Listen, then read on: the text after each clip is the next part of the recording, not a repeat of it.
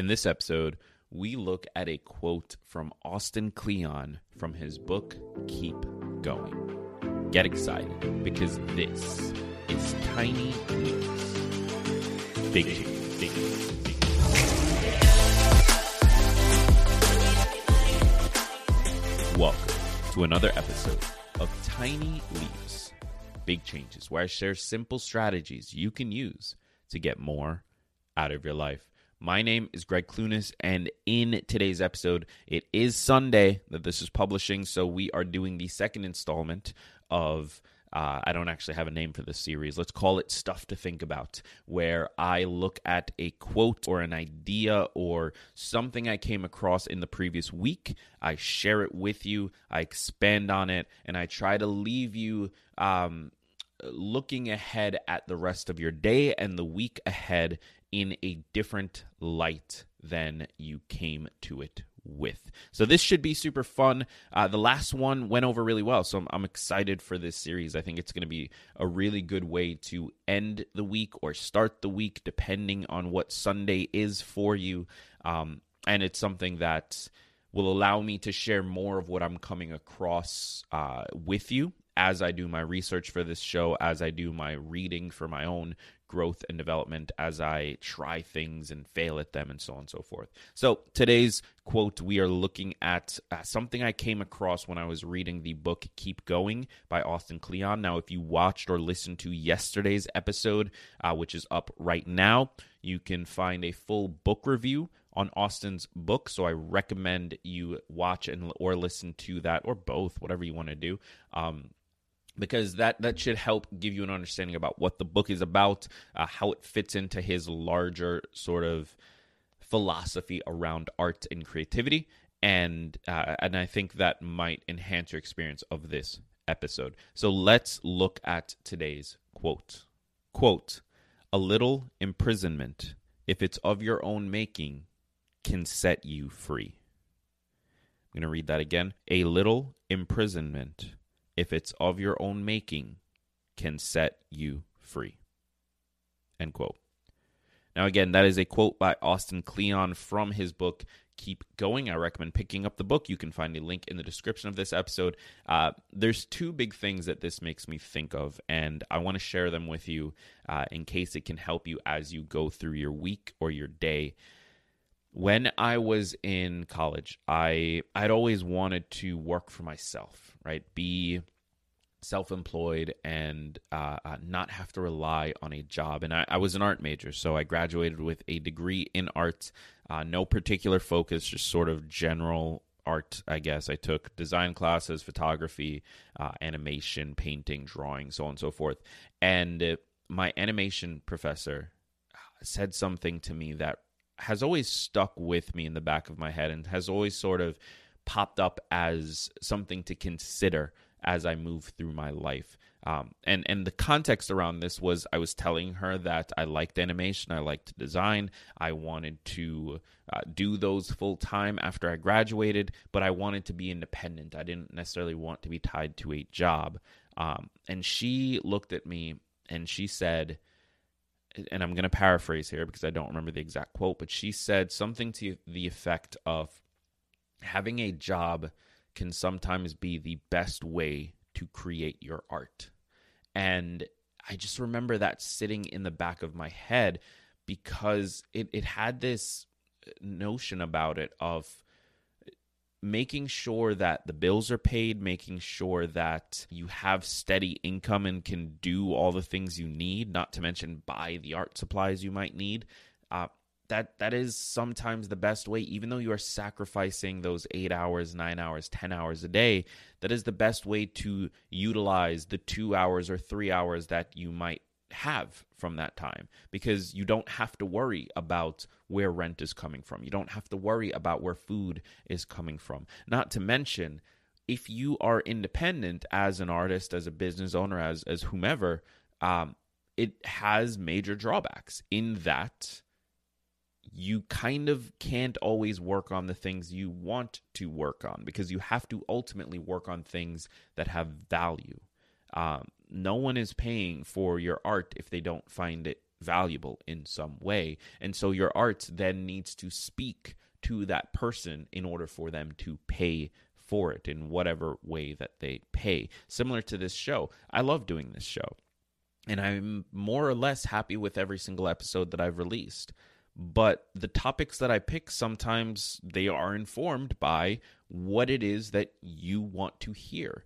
And that more often than not crosses over with the things I want to create.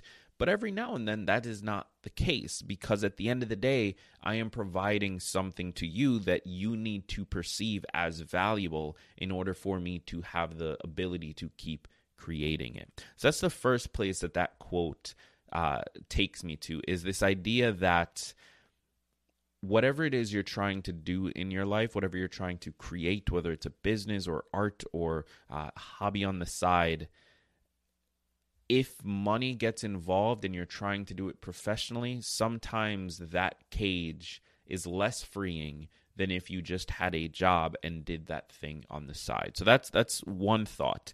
The second one is how this relates to routine and discipline. So again, sort of on that, in that realm of wanting to be self-employed, wanting to be independent and on my own and work on the things I want to work on, I have struggled historically with being disciplined, with setting my goals and working every day at the same times and focusing on doing that thing and not just sort of whimsically moving through the world with following whatever my next excitement is.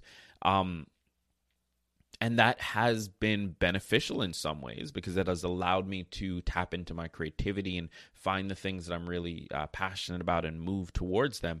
But it's also been a massive drawback in other ways, in the sense that I don't get as much done as I should. I haven't moved things forward as much as maybe I could have. And so the second place that this quote takes me is the idea of discipline and routine as not necessarily a prison, but as freedom itself. The fact that you know everything will be taken care of and you can trust yourself to do that allows you in those moments of freedom to truly enjoy that freedom, because you know the work will get done. You know the task is going to get accomplished or has already been accomplished. And so in those moments, you don't have to be worried about, will that happen? You don't have to be worried about, oh, do I need to stop doing this and start focusing on that? It's going to happen, and you can trust yourself because historically you've proven it to yourself over and over and over again. And that's one of the other big benefits of quote-unquote imprisonment,